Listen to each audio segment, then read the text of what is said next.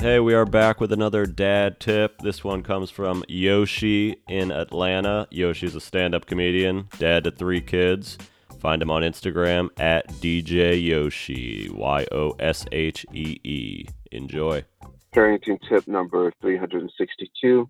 When your kids are getting loud and they start to throw a fit, here's what I do. I take them into the room and I stay in there and I start just wailing my favorite song, whether they want it or not.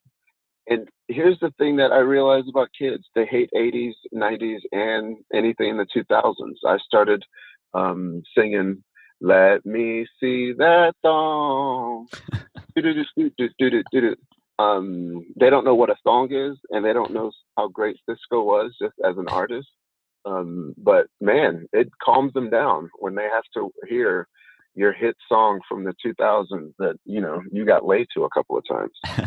It works. It calms them down. So yeah, that's my parenting tip. I don't even know what number I said, but it's whatever that number is. That's the parenting tip for that.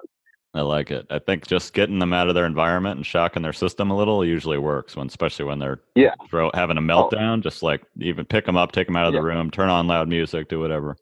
Yeah, for sure. Yeah, yeah. It's just about like making them not the subject of like when you get them out of not being the center of attention and you start being the center of attention, they do not like that. But also they don't want you to be the center of attention, and they'll just usually calm down like, "Okay, Dad, can you stop singing, please?"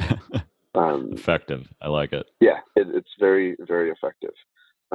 It's funny because I have tried singing like, I don't know if you are in this phase, but I can't sing the songs that I used to with my kids now that like I know things about artists.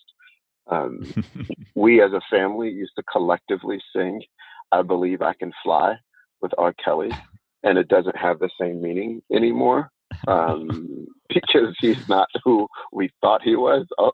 Luckily, my kids don't know the story, but I can't like sing that song in good conscience in the background and tell my kids, "Hey, kids, this song is called 'I Believe I Can Fly.'"